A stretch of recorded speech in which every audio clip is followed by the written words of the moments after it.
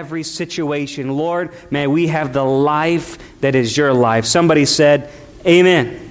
Amen. I want to talk to you this morning about what remains sustains. What remains sustains. I had another title called Merry Martyrs, but I didn't think many people would want to show up for that one. But what remains sustains. We're in a series through the book of Acts, and we're praying that God just helps us to realign ourselves to what the church really is supposed to be in these last days.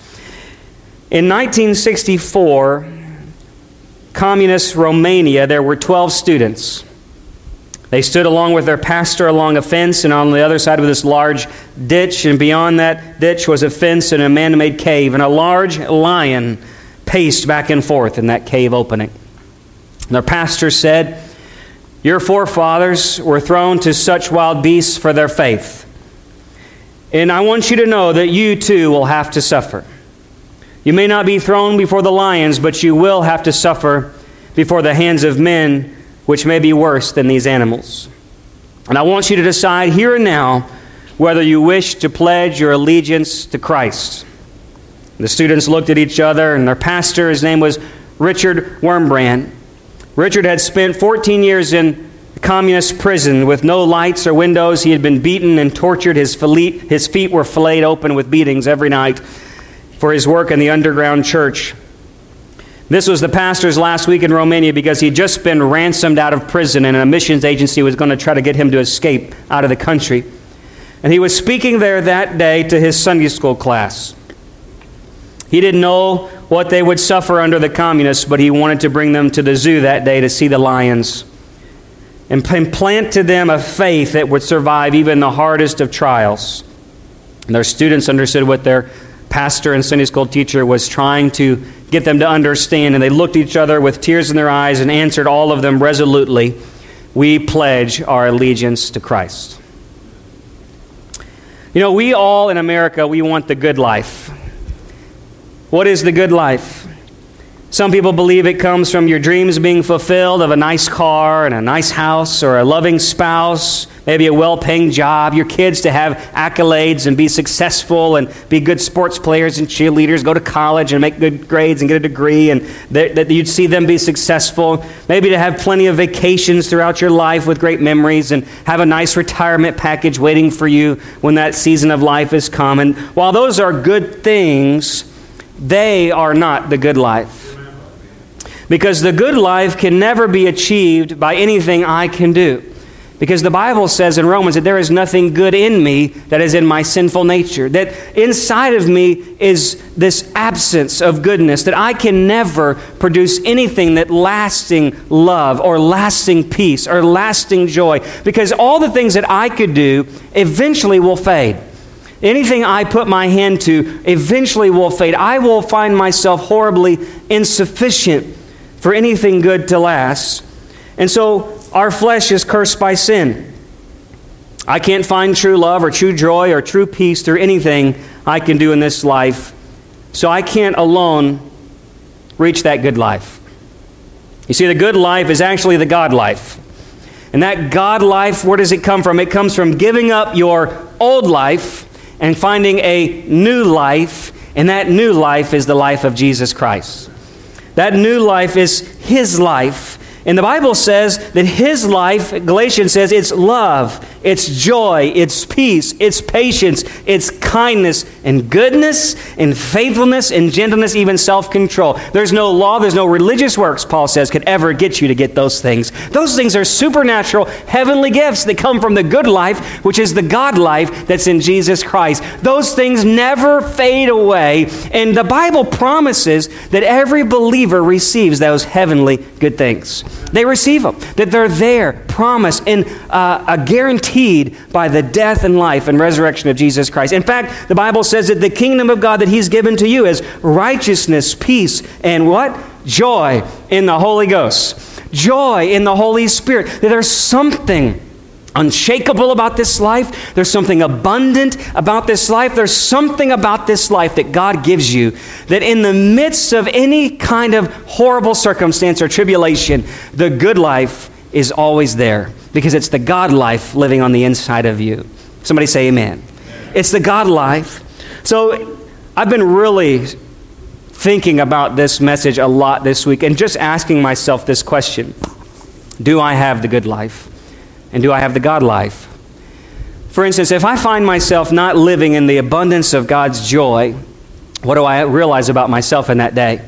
That I'm living more that day in the old life instead of the new life. Because if I believe by faith, this new life is promised through Jesus Christ, and I believe He's risen from the dead, and that new life is given to me, that there's nothing separating me from love and joy and peace and patience. So what happens if a day that I go to a McDonald's drive-thru and they mess up my order and I lose my sanctification? Then I realize probably that day, I'm probably not living so much in the God life as I am in the old life. If I get stressed and anxious and fearful about the day, if I am losing my patience, if I'm not as joyful as I ought to be, what am I telling myself? What am I recognizing? I've been living in the old life because the new life is the good life, and the new life is the God life. And that's where God's abundance is coming and available to you and to me. How do these people stand before lions and say, we will take Jesus? And they stand there with vitality of being beaten for 14 years and say, this life is worth it. This life is something, it's risking it all. Everything that He's purchased for you, it's going to be greater than anything they can do to you. Do I have that life? Because if I can lose it at McDonald's drive-thru, I don't know that I'm living in that life. Right? Come on, let's just be honest. If I can lose it through petty arguments in our families, if I can lose it through different circumstances where I've just been stressed at work and then me and my spouse begin to fight over dinner, and I lose it, am I living in it? Am I living in the life abundant Jesus has paid the price for me to receive? Do I have that life? 2 Corinthians chapter 4, verse 8 says, we are afflicted in every way. This is Paul. Man, I'm afflicted in every way, but I'm not crushed. I'm perplexed, but I'm not despairing. I'm persecuted, but I'm not forsaken. I'm struck down, but not destroyed. In verse 10, he says, how is this possible? I'm always carrying about, he says, in the body of the dying, somebody say dying. I'm always carrying about in the body of the dying Jesus, so that the life of Jesus may also be manifested in our body. He says, for we who are constantly being delivered over to death for Jesus' sake, so that the life of Jesus may be manifested in this mortal, dying flesh. What is he saying? That there's this Christian life is about living and dying. And sometimes to live, you actually have to die. Sometimes to truly live, you actually have to die. And perhaps today, let me just ask ourselves this question. Perhaps the reason I'm not satisfied in Jesus and Christ alone, perhaps the reason that I'm not filled with abundant joy that's unspeakable and full of glory, perhaps the reason I'm actually not happy right now in this season is that I haven't died enough so that He could live enough in me. Amen. I want to die more so that He can live more. Because I want to receive that which He's beheld and have already purchased for me. I want to gain that thing that He's already given me, living the abundant life in Jesus Christ. Have I found a life worth dying for? And how good is that God life that's living on the inside of you?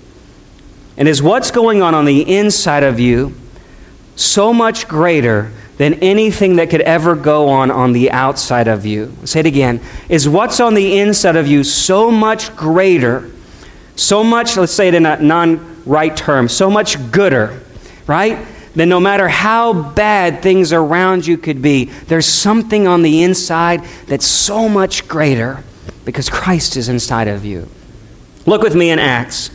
What remains sustains. Let's look at another passage here.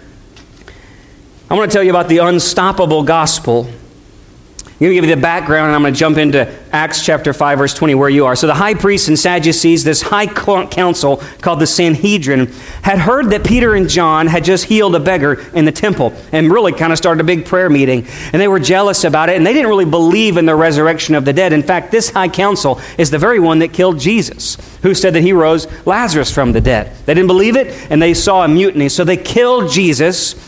And then they even had Peter and John arrested for healing this man, but they couldn't touch him. So they threatened them to stop speaking about the resurrection, which they didn't believe in, and preaching the name of Jesus.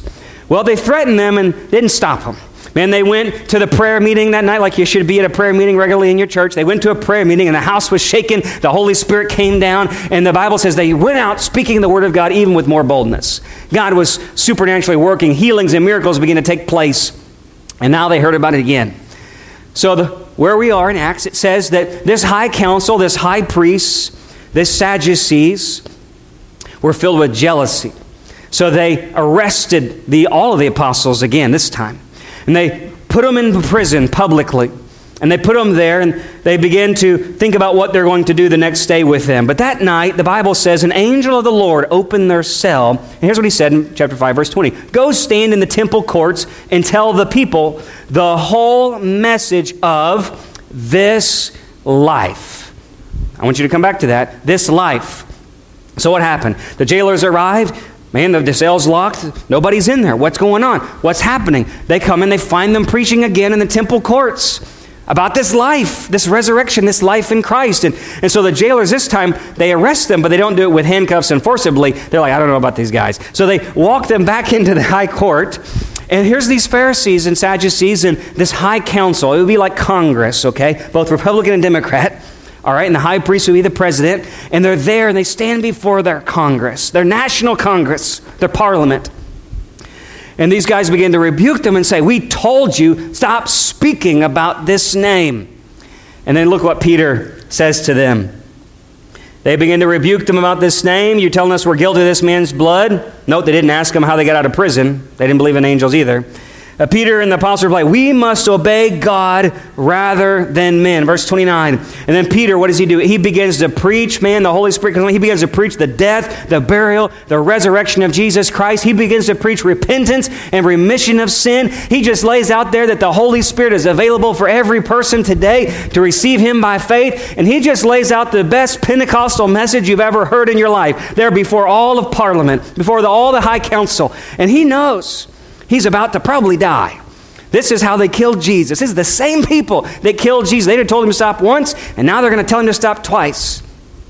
And here they are. Their rage comes on these men, and they're about to grab them and have them stoned. And this other guy, this Pharisee, a national or respected leader, a lawyer, Gamaliel, he was actually Paul's mentor when Paul was not serving Jesus. He stood up and he began to tell them, guys, let me give you some wisdom before we do something we might regret. Here's what he says. Other movements have come and gone, but they all came to nothing because they were just works of men. And if it's man, it'll die off. But look what he says. Verse 38, let's all start together. So in the present case, I say to you, stay away from these men and let them alone. For if this plan or action is of men, it'll be overthrown. But if it's of God, somebody say amen. If it's of God, you will not be able to overthrow them, or else you may even be found fighting against God. So they took his advice, and after calling the apostles in, they had them flogged, and they ordered them not to speak in the name of Jesus, and then they released him. Verse 41, this is our key verse for today. So they went on their way from the presence of the council, rejoicing. Somebody say rejoicing. Rejoicing, they had been considered worthy to suffer shame for his name.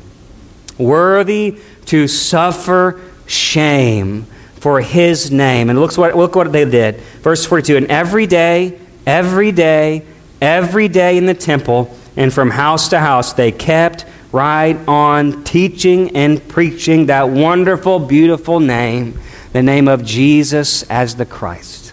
Man, what kind of zeal and grit do you have to stand before Parliament, before Congress, before this high council? And they told you to be quiet once and arrest you. And the Bible says that they were flogged. If you look it up, it's not the Roman scourging that Jesus had with the cat o' nine tails, but it was a rod or a whip. And each of these 12 men were beaten 39 times, both back and front. All 12 of them, 39 times with a rod. 39 times. Can you imagine? Front on back of you. And they left that place rejoicing. Rejoicing. They were counted worthy to be beaten 39 times front and back. And they kept on preaching Jesus. Now, I asked myself this question all week. Do I have what these guys had?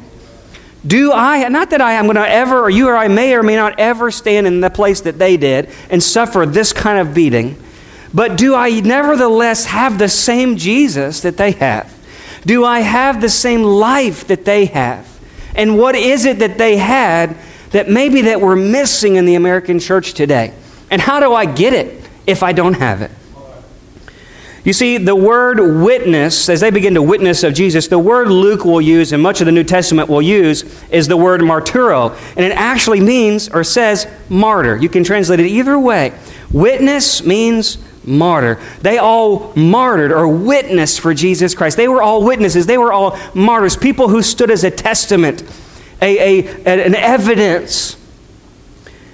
And this was used as a major theme of Scripture, that it was counted worthy to suffer. You look through all the New Testament, it was suffering is a motif that we want to ignore. But suffering is a premise. It's one of the major themes of the New Testament church is suffering. Something we don't hear very much about in the American church. Look at these guys. At the end of this life, James was beheaded. Philip was crucified and stoned. Matthew was pinned to the ground and then beheaded. James the second, he was thrown off a cliff and then stoned. Andrew hung for 3 days on a cross. Mark was dragged through the streets until dead. Peter was tortured and then crucified upside down in Rome. Nathaniel was filleted his skin alive and then crucified, if that wasn't bad enough. Thomas was tortured, thrown into an oven, and then struck through with spears. Simon, he was sawn in half. And each of these men said, Christ is worth it. Christ is worth it. Can you imagine? What do you have to have on the inside of you that makes that evil not overcome the good that's inside of you? What life has to be on side of you that no matter what death comes around you, that life is more abundant. That life is greater. Living and dying. Let me tell you about the living. What is this message? The angel said, go preach this message of life. This is the key. What is this life? I think about like a piñata. These men were beaten and only the candy fell out, right? It's like, man, everything they got beaten, only good thing. Just beat them, good thing. Beat them, good thing. Beat them.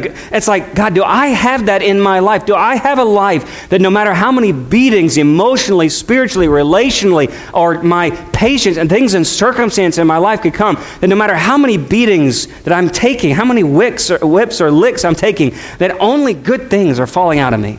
Because it matters what's on the inside. You see? What's on the inside came out. What's on the inside came out. And as their pain of their flesh was stripped away, they had only remaining something that sustained. Come on. Only what sustained remained. After everything is stripped away, there was something still sustaining that was standing in those men that day. And it was joy unspeakable and full of glory. There was something remaining that sustained these men, no matter how much was stripped away, and they were filled with this good life, with this God life, the life of Jesus Christ. These guys saw this life. John would write, say, this life that we saw, this life was the life of men. It was the light, and it was the life of men. This life we saw in him was abundant. It was something that we wanted to remain in. And the Bible says they began to seek this kingdom, and this new life was breathed on them when Jesus said, receive the Holy Spirit in John 20. And then they were immersed in this life on Acts chapter 2 on the day of Pentecost, and it filled them with power to go be martyrs, witnesses for him. And then they were continually immersed. Luke says filled, continually immersed in this life, even shaking the houses where they were praying, because this life was something heavenly and supernatural. Man, you can come to church and get all kinds of religion, but you better get life. Life. This life began to move through this church because it was the life of Christ in them. I love what Paul says in Colossians 3. He says, you have died, and your life is hidden with Christ in God. And when Christ, who is our life, is revealed, then you'll also be revealed with him in glory. What is Paul saying? Your life is hidden with God, and Christ is your life. That thing on the inside of you, it needs to be Christ's life. Christ's life is something supernatural. It's abundant. It's God's life. The same God who spoke life into existence, that same God who breathed breath into Adam, that same God is now breathing into you the Holy Spirit. And God said, let there be life, and there was life, and it was good. And so when God breathes on you and gives you the Holy Spirit, it's abundant life. Even the darkness can't take that life away. It's something heavenly and something that no man can describe to you. It's something you feel on the inside because you know you've met God and God's on the inside of you. Man, it's life. And do I have that life? When we would say to someone, man, her kids are her life. What does that mean? Or if I said, man, he lives for hunting or fishing. Or man, that family lives for baseball. We know what we mean. That means that we have devoted our time, our resources, we've devoted things to that thing that we're most passionate about. And someone can look at that, and then right off the bat they can say, man, they live for their kids. Why? Because it's evident in them what they live for. When Paul says to me, Christ who is your life, my question, I have been on that verse all week. Heath, is it evident what you're living for? Man, they live for baseball. What if they live for Jesus? How would that look different? Not that you can't do both, but living for something is evident because it's something inside of you. It's something driving you. You'll spend your money on that thing. You'll spend your time on that thing. That thing will drive you to get up early in the morning and get out there to a deer stand at 3 a.m., even if you don't shoot anything for 12 hours. But you'll do it again the next day because hunting's your life, right? But what if Jesus is my life? What if I live for Him more than anything else? Because at the end of the day, when everything is stripped away, we'll find out what remains in you. The world will see what remains in you. They can tell what you live for, and they can tell what I live for. And this circumstances come in our life, and whether you see it coming in the national politics of our day, if you see it coming, I see it coming down the pipe today. We're about to see what we live for. And we're seeing even through COVID, we're seeing it through situations. And when things come in your life, whether it be a relational issue, or a marriage issue, or a financial issue, man, God is about to see what you live for. What's your life? Where's that life, that abundant life? Look within yourself and say, do I have this abundant, abiding life in Christ? And do I have a life so pure and so true that no person or no thing could ever overtake it? And this life is greater than any situation. It's greater than any circumstance. This life is going to settle my fears. It's going to calm my frustrations. And this life, even on my worst day, if I'm beaten 39 times front and back, I'm going to leave with joy. I'm going to leave with joy. That's how good. And here's the deal. Do you believe knowing Jesus is that good? That's a question you have to answer yourself.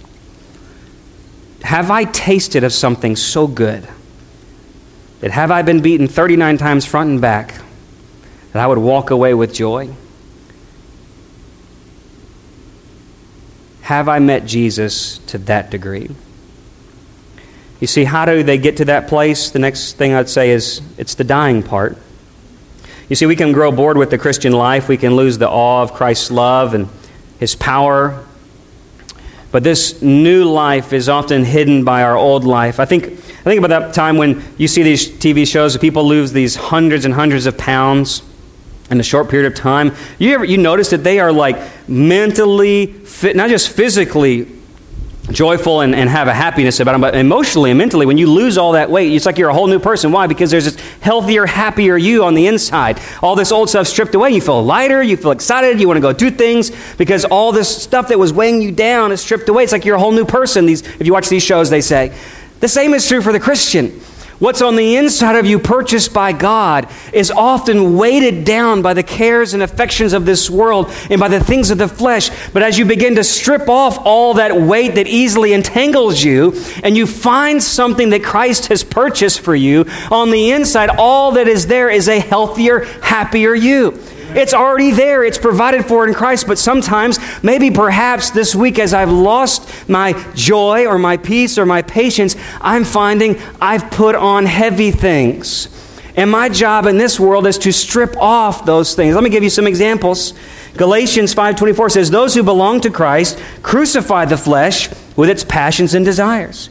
You see, when it's stripped away, they find a better you, something that Christ has put in you. Crucified with Christ, Paul says. Jesus promised that there would be this blessing for those who are persecuted. Why? Because they would begin to find him. You see, Paul said in Colossians 1:24, he says, I'm participating in the sufferings of Christ that I can continue for his body, the church. I'm participating in this body of suffering with Christ. You see, I think about that moment. I want you to just take a moment. Just imagine with me. You see Christ's body on the cross. It's bleeding, it's bruised, it's beaten, it's nailed there. And the Bible says that you are his body. And we like to think of it in the now. Think about it in that moment. You are his body. He's the head, you're the body, the Bible says. And Paul says, I count worthy the sufferings that I might know him, that I might fellowship with his sufferings, if by any means, that I might attain the resurrection of the dead. Paul says that I'm crucified with Christ, no longer it is I who live, but Christ who lives within me. James talks about the testing of your trials and suffering produces endurance and patience, that I might receive a reward. You see, the suffering and the shame of Christ that day, of his body, produced for us this glory, this coming of the Spirit, this new life. And long before Christ ever died on the cross, he had died to his flesh. And as I participate in his body, I have to participate in his sufferings. I have to participate in that shame that he endured. There's no coming to Christ and being a part of his body without being that very body that died on the cross that day. It means leaving beside this earthly, evil, sinful life and going to that cross with him and dying with him and identifying with that body that was broken and bruised for us, that was shamed for us, that was pierced for us, that was crucified and nailed to a cross for us. So that's why Jesus says, unless a man takes up his cross daily and follows me, he is not worthy of me. Deny yourself, pick up your cross and follow me, was his message to his disciples. And to go to Christ and want that new life and want that good life and want that abundant life means I first have to say, Jesus, I want to be a part of your body. And he says, let's go to the lions. Let's go to the lions. Let's go to that place like that man took his Sunday school class and say, what is worth it to you? What would you endure for? I've endured this for your sake. What would you endure for my sake?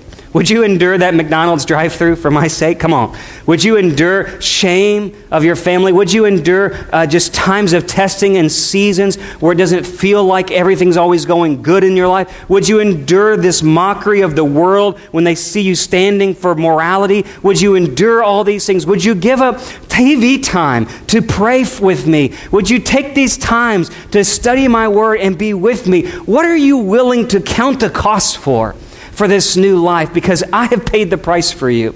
And if you are my body, you have to die with me. You have to go to that place with me if you want that new life. You see, Paul says through suffering, our bodies continue to share in the death of Jesus so that the life of Jesus may also be seen in our bodies. It's a deep thing, and it takes some time, I will be honest, as a Christian to really figure this out in your life. Jesus began to preach this from the very beginning of his church. Church, there is a stripping away. If I find myself simply this, if I find myself weighted down by the flesh, I realize I'm going to lack in the joy of the Holy Spirit.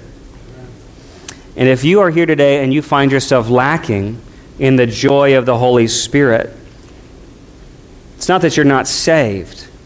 It's that you have been weighted down with so much of this world, and Christ is calling you to strip away all those things. You know, in the Redwoods, there's this big debate about whether they should have forest fires in California, and I won't get into all that, but you know that science proves that forest fires are good for the environment. It's something that God made. In fact, the reason all those redwoods are so tall and so strong today is that many thousands of years, those fires have killed the undergrowth and allowed those trees to grow bigger. And in fact, the bark of those trees is hardened by that fire. It's as if everything else stripped away and only what was strong remained. And the thing is, for us too, sometimes there's things that I want to do in my life to strip away those things. getting up early to pray, or taking time every week to read my Bible, to strip away what I could be otherwise doing to please the flesh, so that I can focus on increasing the spirit man on the inside of me. By stripping willingly things away, I don't have to wait to be beaten 39 times. You understand what I'm saying here? I don't have to go to persecution to be beaten and do these things to find out if I actually have the joy of the Holy Spirit. You and I can find out this week, tomorrow. Do you have the joy of the Holy Spirit? Do you have an abundant life in Christ? And if you don't, then you can accept Jesus and receive the Holy Spirit. And if you have done that, and you're still not living in something that passes understanding, and something that is abiding and remaining in such sweet intimacy, that when you go to bed at night, there's this sense of peace and security. When you wake up in the morning, there's a sense of hope for a brighter future. That you're not worried about the economy, and you're not troubled by people don't like you, or you don't have to live up to somebody's expectations, or maybe you're living with shame of things that happened way back when. You're not going to live with all that stuff because you have this abiding. You have this hidden life that's in Jesus, that's secure, that remains, that's steadfast, it's immovable, always abounding in the Lord, the Bible says. It's a secret life. It's a hidden life. And it's a life rarely found outside the prayer closet. Something many people don't have anymore. Do you want the good life? You and I can make the choice today to strip aside our old self and put on this new self. And I close with this. I look at the Revelation chapter 3, and Jesus says to one of the churches, He says, you've been known for living things, but your living things really are dead things. I see you look like you're alive, but you're really dead. And he says, strengthen the things that remain. Strengthen the things that remain. We want to help you as a church family, to encourage you, to exhort you in this last day, just be real honest, to strip off all this junk and be the most zealous, full of vitality, full of supernatural health, full of supernatural zeal and fervor, something that no matter what comes your way, you're not leaning on a pastor to help you just to survive that moment, but you have something hidden in Christ that is going to survive every test and trial, something that anything come your way. There is a good life that is hidden in your life in Jesus Christ. Would you bow your heads with me all across this room? Kim, can you just come play something just quietly? Are you hiding in the abiding life of Christ?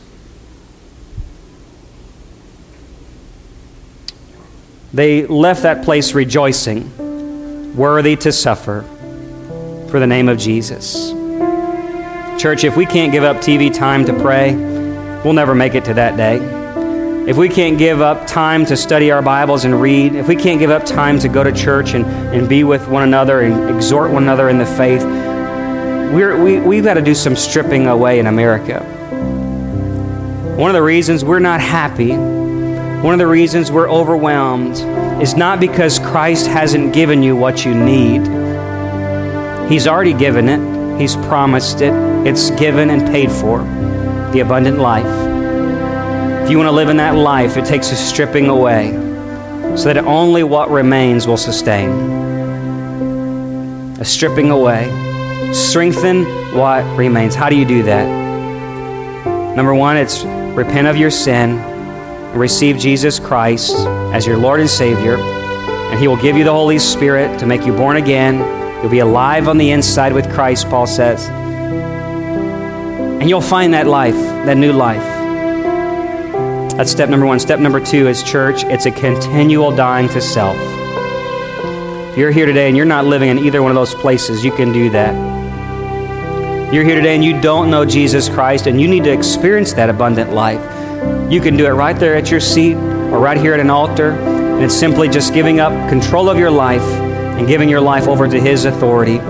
and believing and confessing on Him by faith that He is who He says He is. It's that simple. It's not a prayer that you can pray that I pray. It's something you do with your heart, and you'll begin to confess with your life and your mouth.